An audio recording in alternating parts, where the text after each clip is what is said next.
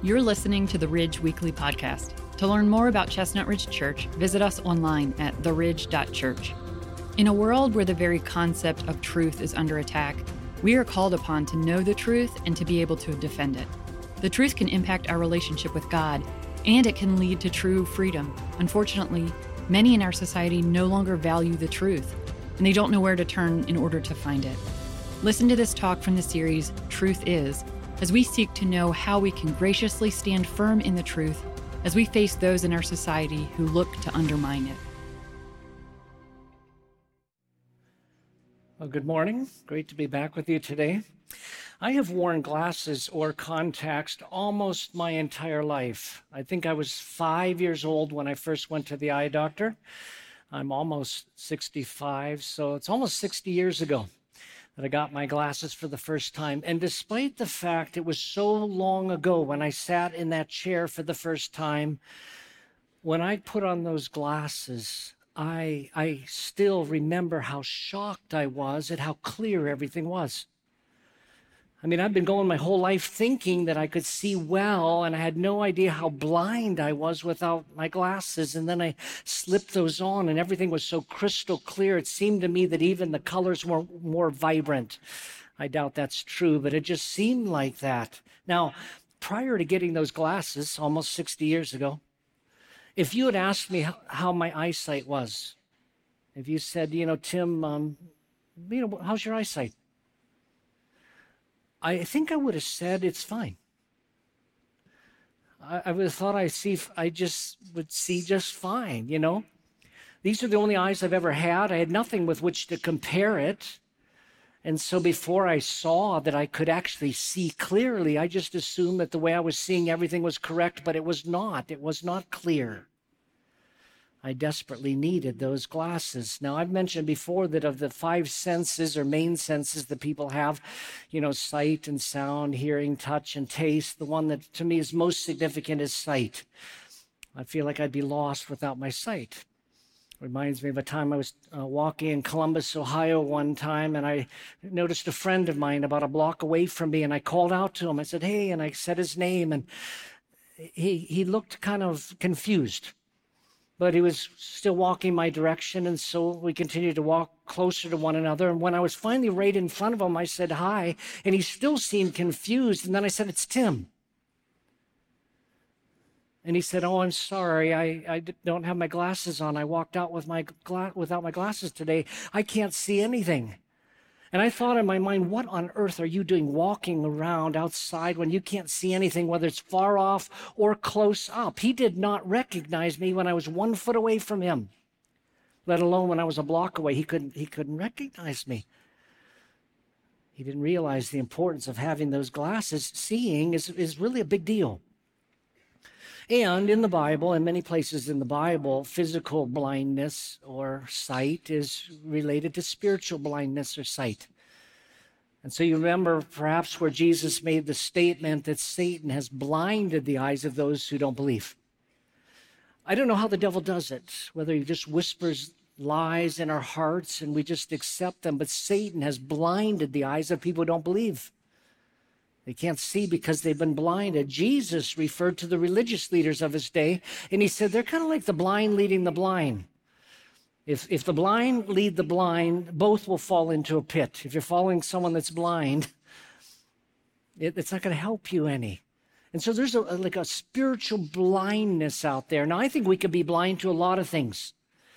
I think that we can think we're walking in the truth, believing the truth, living the truth, when there could be things that are not true. And this is true of all of us. I know there have been times where my wife would point out things in my life, and at first I'd kind of disagree, and then I'd realize, no, she's right. I just didn't see it. I was blind to the truth that she was trying to share with me. Now, some of the questions I'd like for us to ask ourselves today is this. Number one is just, how is my spiritual sight? If you're asking yourself that question now, how well do I see? Do I really see well? Do I have confidence that I'm looking at and living the truth? And number two, do I want to see? It's interesting that Jesus on some occasions asked someone before he healed them whether or not they really wanted it. Do you want to see? And that's not always an easy question because sometimes we don't want to know, do we? Do we want to see? And how do we know the truth? And how can we be inoculated against the world and its lies and the lies of the devil and even the lies of our own humanity? How do we inoculate ourselves against those lies so that we know that we're seeing the truth? And what resources has God given to us? Which is where my focus is going to be on this morning. Today I'm going to be looking at a story from the book of Acts. It's the story of the conversion of Saul, who would be known as Paul. Saul, of course, was his Hebrew name, and so Saul was raised as Saul, but then as he began to work with Gentiles, his Gentile name was Paul. And he became known as his ministry more and more moved toward the Gentile world. He went by the name of Paul. From this story, I think we can learn some lessons about how or what we need to be able to see. Now, my takeaway today is that we can know the truth. We can know the truth. Now, I'm going to make three main points here today, and they're simple points. They're not like they're, these really revolutionary ideas, and I know you know these points, these 3 points, but I feel like we need to decide whether these three things are true or not. If we want to make sure we're walking in the truth, that we see correctly, these three things are all essential. And so what I'm asking you to do is to believe that these are the things. Because I think, again, it is possible for us to know the truth. Now, the story of Paul is quite interesting because he was such a devout religious person. He was a Pharisee. He was among the Pharisees, perhaps the greatest Pharisee of his day, at least the younger Pharisees. He was taught by a guy named Gamaliel. Gamaliel in his day was very famous, but even to this day, he's regarded in Judaism as someone who was a great teacher, and he was Saul's teacher. And so you would think that if anyone would get it right, you would think if someone really knew the truth, it'd be someone like Saul. He had all the credentials or whatever, and yet when he meets Jesus for the first time, he spends 3 days, as we'll see in a minute, blinded. In other words, when Jesus reached out to Saul, the first thing that happened is Saul lost his sight. That is intentional. I believe God deliberately did that as a wake-up call, as what I'd call a sermon illustration to Saul. You think you can see, you can't see at all. You are blind. And for 3 days, he just sat there thinking, I can't see a thing. Yeah, that's right. It does raise the question, though, how could that happen? He was someone who persecuted Christians and thought he was serving God, but he wasn't, and he had so many things wrong. He ended up becoming an enemy of God's. But again, he didn't recognize it. So the question is, what did it take to open up his eyes? And I think these are the same things that it takes for us also to begin to see. Now, before we look at the story, let's give a little bit of the background. The first time we're introduced to Saul, he's standing with a mob that is stoning to death a leader in the church in Jerusalem, a guy named Stephen, who was one of the first deacons. And Stephen was a powerful communicator. And it's kind of interesting as he's preaching to the crowd that's gathered there, that the crowd just, they not only can't stand what he's saying, they're murderous in their hearts. They were so angry with him. It's like they lost all self-control as he began to preach. And we pick up the story here in verse 57 of Acts chapter 7. As Stephen was preaching, we read, then they, which is a reference to the crowd, screamed at the top of their voices, covered their ears, and together rushed against Stephen. They threw him out of the city and began to stone him, and the witnesses laid their robes at the feet of a young man named Saul. So here's our first introduction to Saul. Now notice how wild this crowd is. I have to admit, it reminds me of videos I've seen in the last 5 or 6 years online.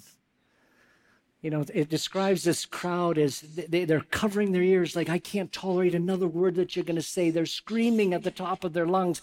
And I think, there are a lot of people like that these days too. They have no self-control, no ability to hear or listen to the truth.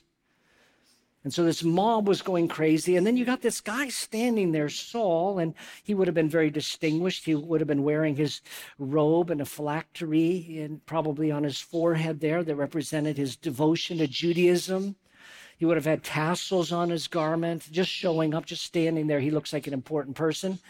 And the crowd obviously viewed him that way. And so what did they do? Well, they put their robes at the feet of Saul while they went and stoned Stephen. And Saul was in favor of it. And this is why I'm saying to you, he was so blind.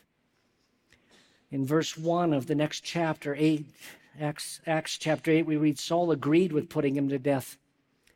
And then we read, on that day, a severe persecution broke out against the church in Jerusalem. Now, how could Saul have thought for a moment it was okay to do this? I admit that Saul wouldn't have liked the message. He said, you're presenting Jesus and this and that. But to get to this point where he was willing to kill him, and then after that to go after other Christians, he was very deceived. He was blind. And again, what's interesting to me about it is he had such a fine religious pedigree. You know, he checked all the boxes as somebody that you'd think was in the know, somebody that would know God, someone who would know the truth, but he did not know the truth. He did not know the ways of God. He had tremendous theological training, but he did not know the Word of God. And he certainly did not know the Son of God. And apart from God, it would have been hopeless, which brings me to my first point. What does it take for us to see the truth? What happened in Saul's life or Paul's life? And I'll be using the names interchangeably, but what happened that made the difference? And there are three things that happened, and we need these same three things in our life. The first one is this, that we need God to reveal truth to us. We need God, who's the source of all truth, to reveal truth to us, or else we're not going to find the truth. Now, Satan is called the father of lies, but our God is the one who knows the truth. And I'm suggesting that Saul, and I'll talk about this in a minute because some of you may struggle with this idea, but Saul would not have found God if God didn't reach down to Saul. If God did not initiate with him, reveal himself, which is what God did. But the second thing about God and truth and all this is that when a person does find God, which he didn't have God in his life, but once you find God, the Spirit of God comes to live in us, and we have the one who is the truth with us at all times. But the truth is found with God. Now, Jesus said this to his disciples in John 16 and verse 13. He told his disciples he was going to be leaving, and they were obviously distressed by this. And then he said this, when the Spirit of truth comes. See, that's what we're talking about in this series. Where is the truth found? When the Spirit of truth comes, he will guide you into the truth. Now, we need the Spirit of truth to reveal the truth to us. Now, after this little incident with Saul and Stephen and everything, we read that Saul or Paul went to the high priest who was serving in Jerusalem, and he requested to get some letters from the high priest, allowing him to go to the city of Damascus, to all the synagogues. Now, a synagogue is just like a small church.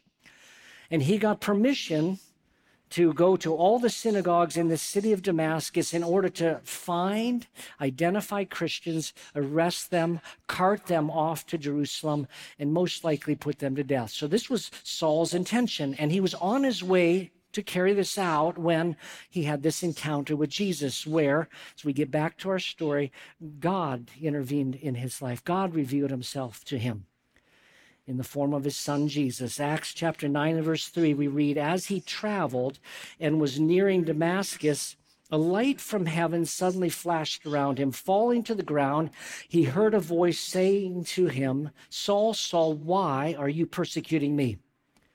Who are you, Lord? He said. I am Jesus, the one you're persecuting, he replied. But get up and go into the city, and you will be told what you must do. Now again, Paul came to the truth because God, the Son, revealed himself to Paul. I think this is the way it works. Now, I don't want to this morning get into questions about like predestination and election and those kinds of theological ideas. There's just a lot of confusion around those ideas. I'm making the point here that if a person does not have Christ, that they're blind.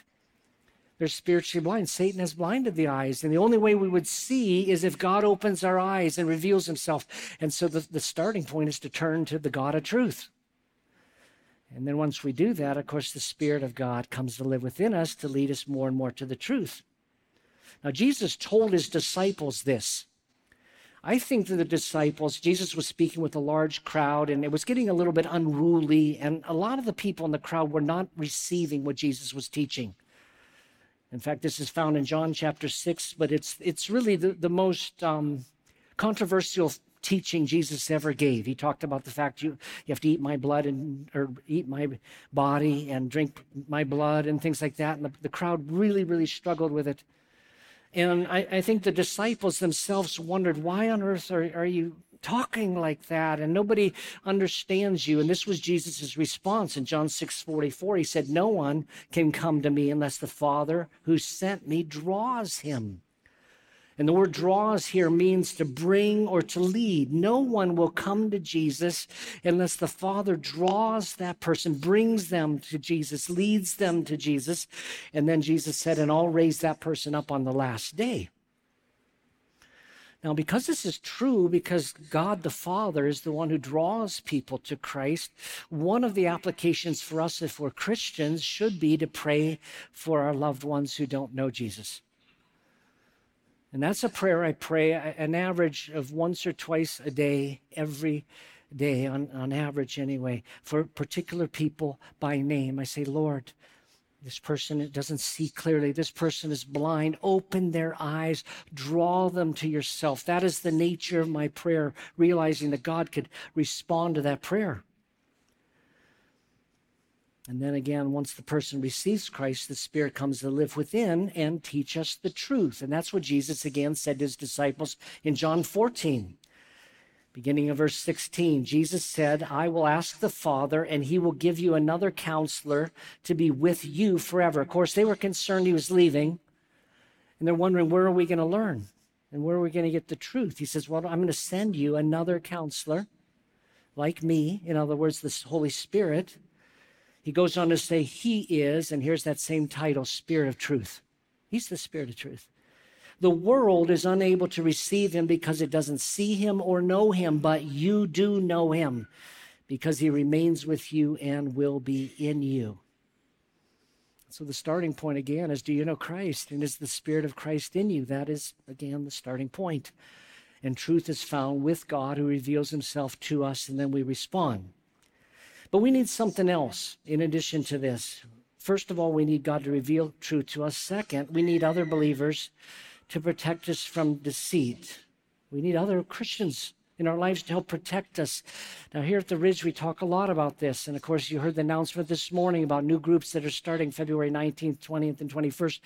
We're constantly trying to get people involved with community because we recognize how important it is to be with other Christians if we're to know the truth, see the truth, and have people model the truth and lead us to the truth if we're going astray. We need other people in our lives like this.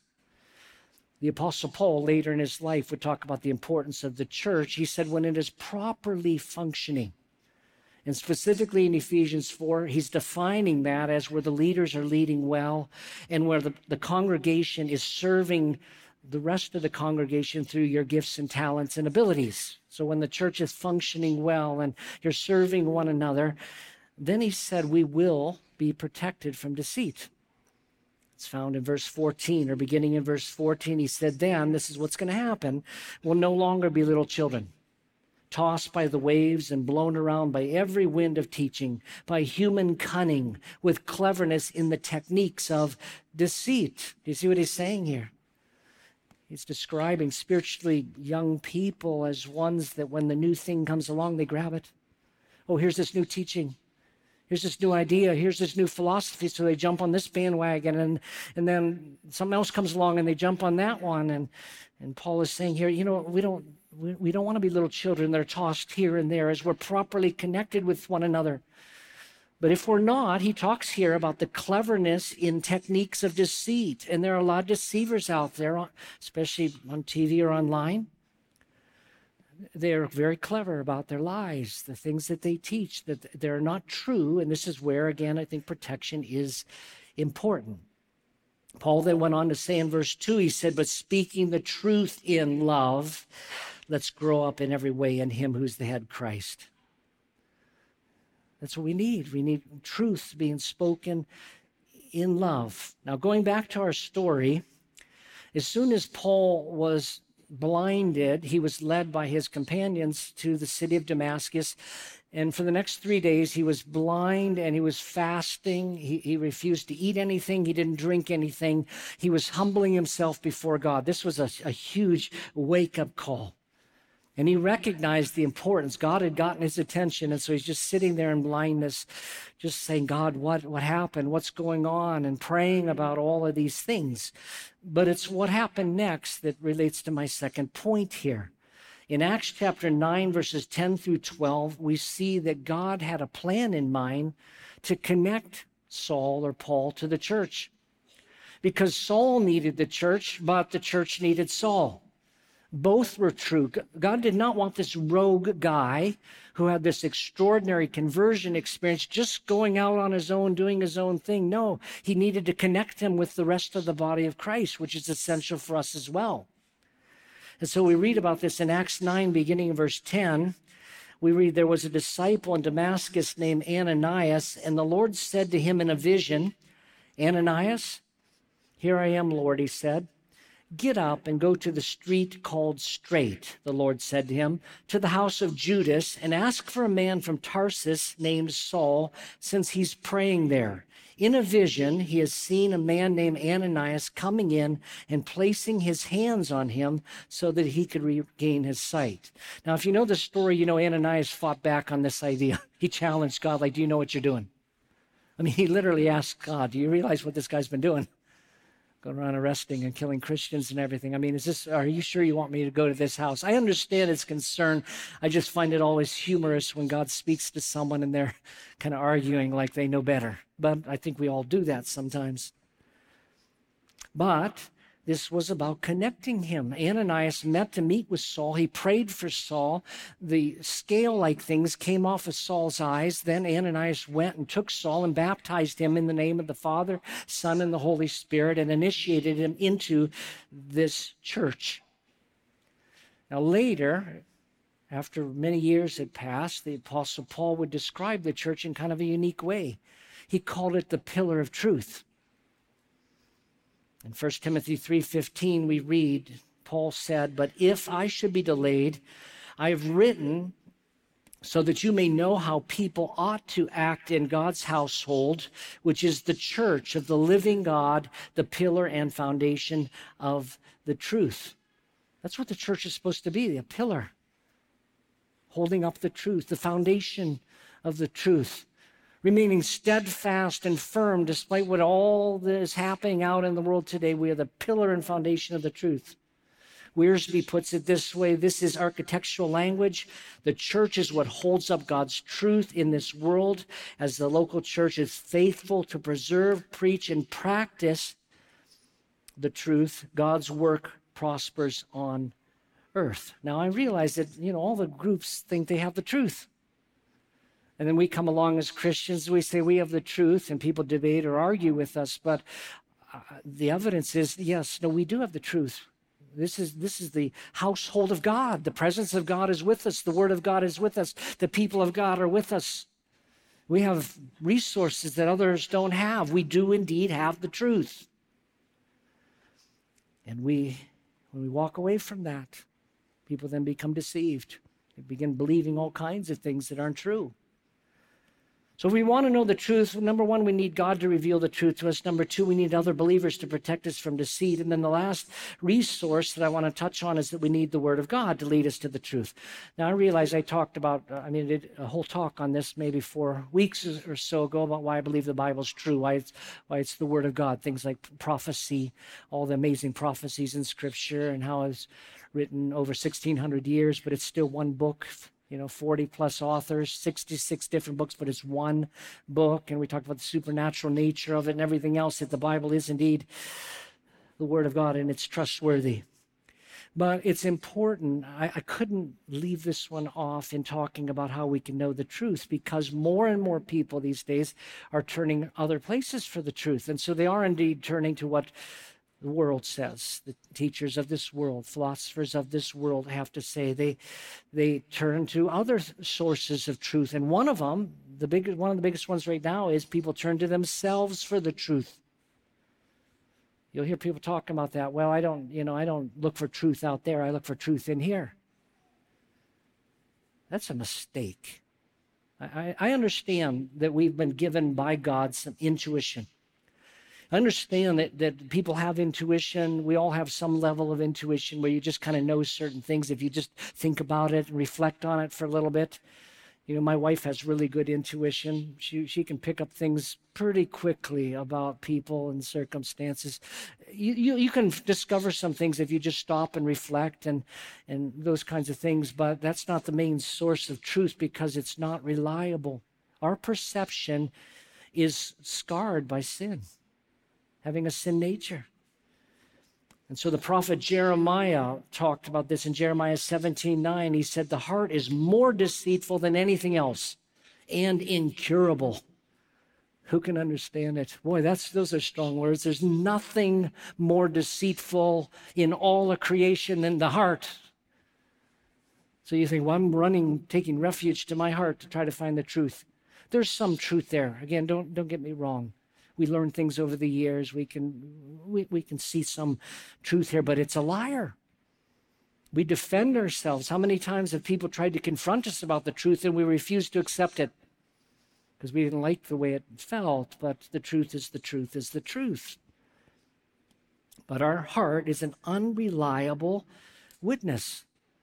And it's because of even the very nature of sin. Paul talked about the deceitfulness of sin. It's sin in our hearts and lives that prevent us from seeing as we should.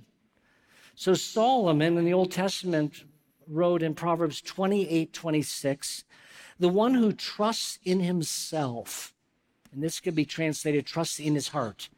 The one who trusts in himself is a fool, but the one who walks in wisdom will be safe. Now, again, I think this is very important because there's so many things in our world today where the world is saying this is okay. God's word says it's not.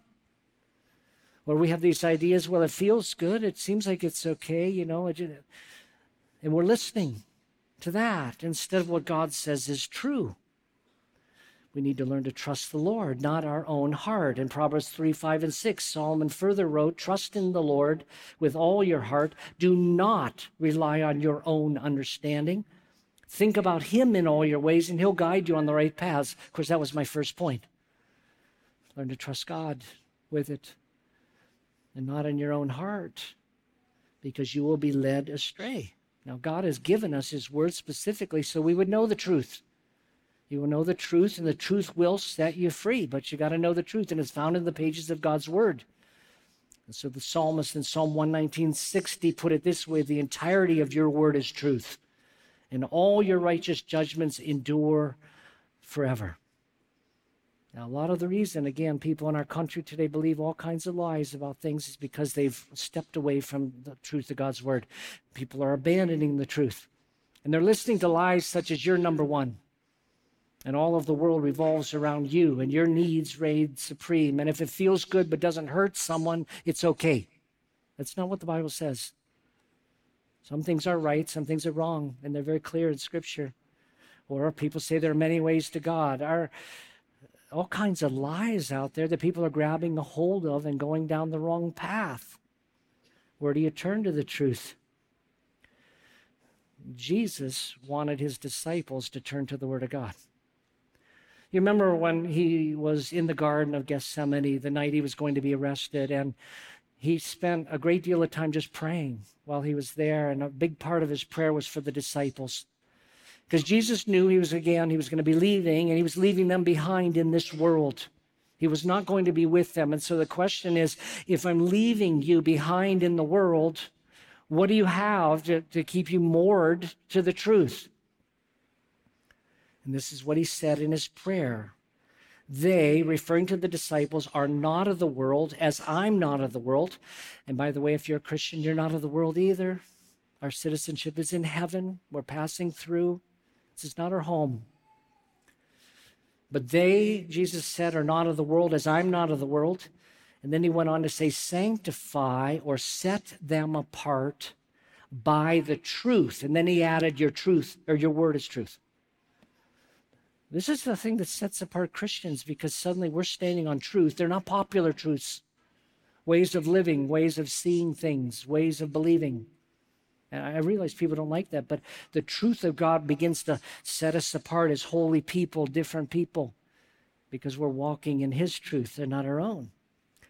Now, getting back to Paul's story, we read in Acts 9 and verse 22, after he had put his faith in Christ, after he could now see, we read in verse 22, but Saul grew more capable and kept confounding the Jews who lived in Damascus by proving this one is the Messiah.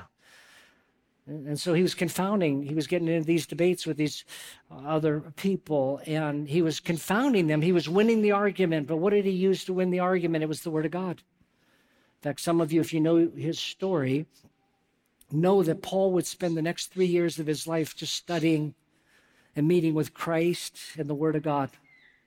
And it makes sense that he would do that. Can you imagine, again, if you were Saul, raised in this Jewish heritage, trained in all understanding of the Old Testament, and you thought you had a handle on all of it, and then all of a sudden Jesus shows up in your life and says, you got the thing all wrong. I am the God of Genesis 1:1. I was the pillar of fire that led Israel through the wilderness. It all centers around me. And suddenly Saul, it probably took him 3 years. Suddenly he started rereading his Bible with a different lens in mind. Now he saw the truth. And therefore he was able to pen these amazing documents we have that are called the New Testament here today.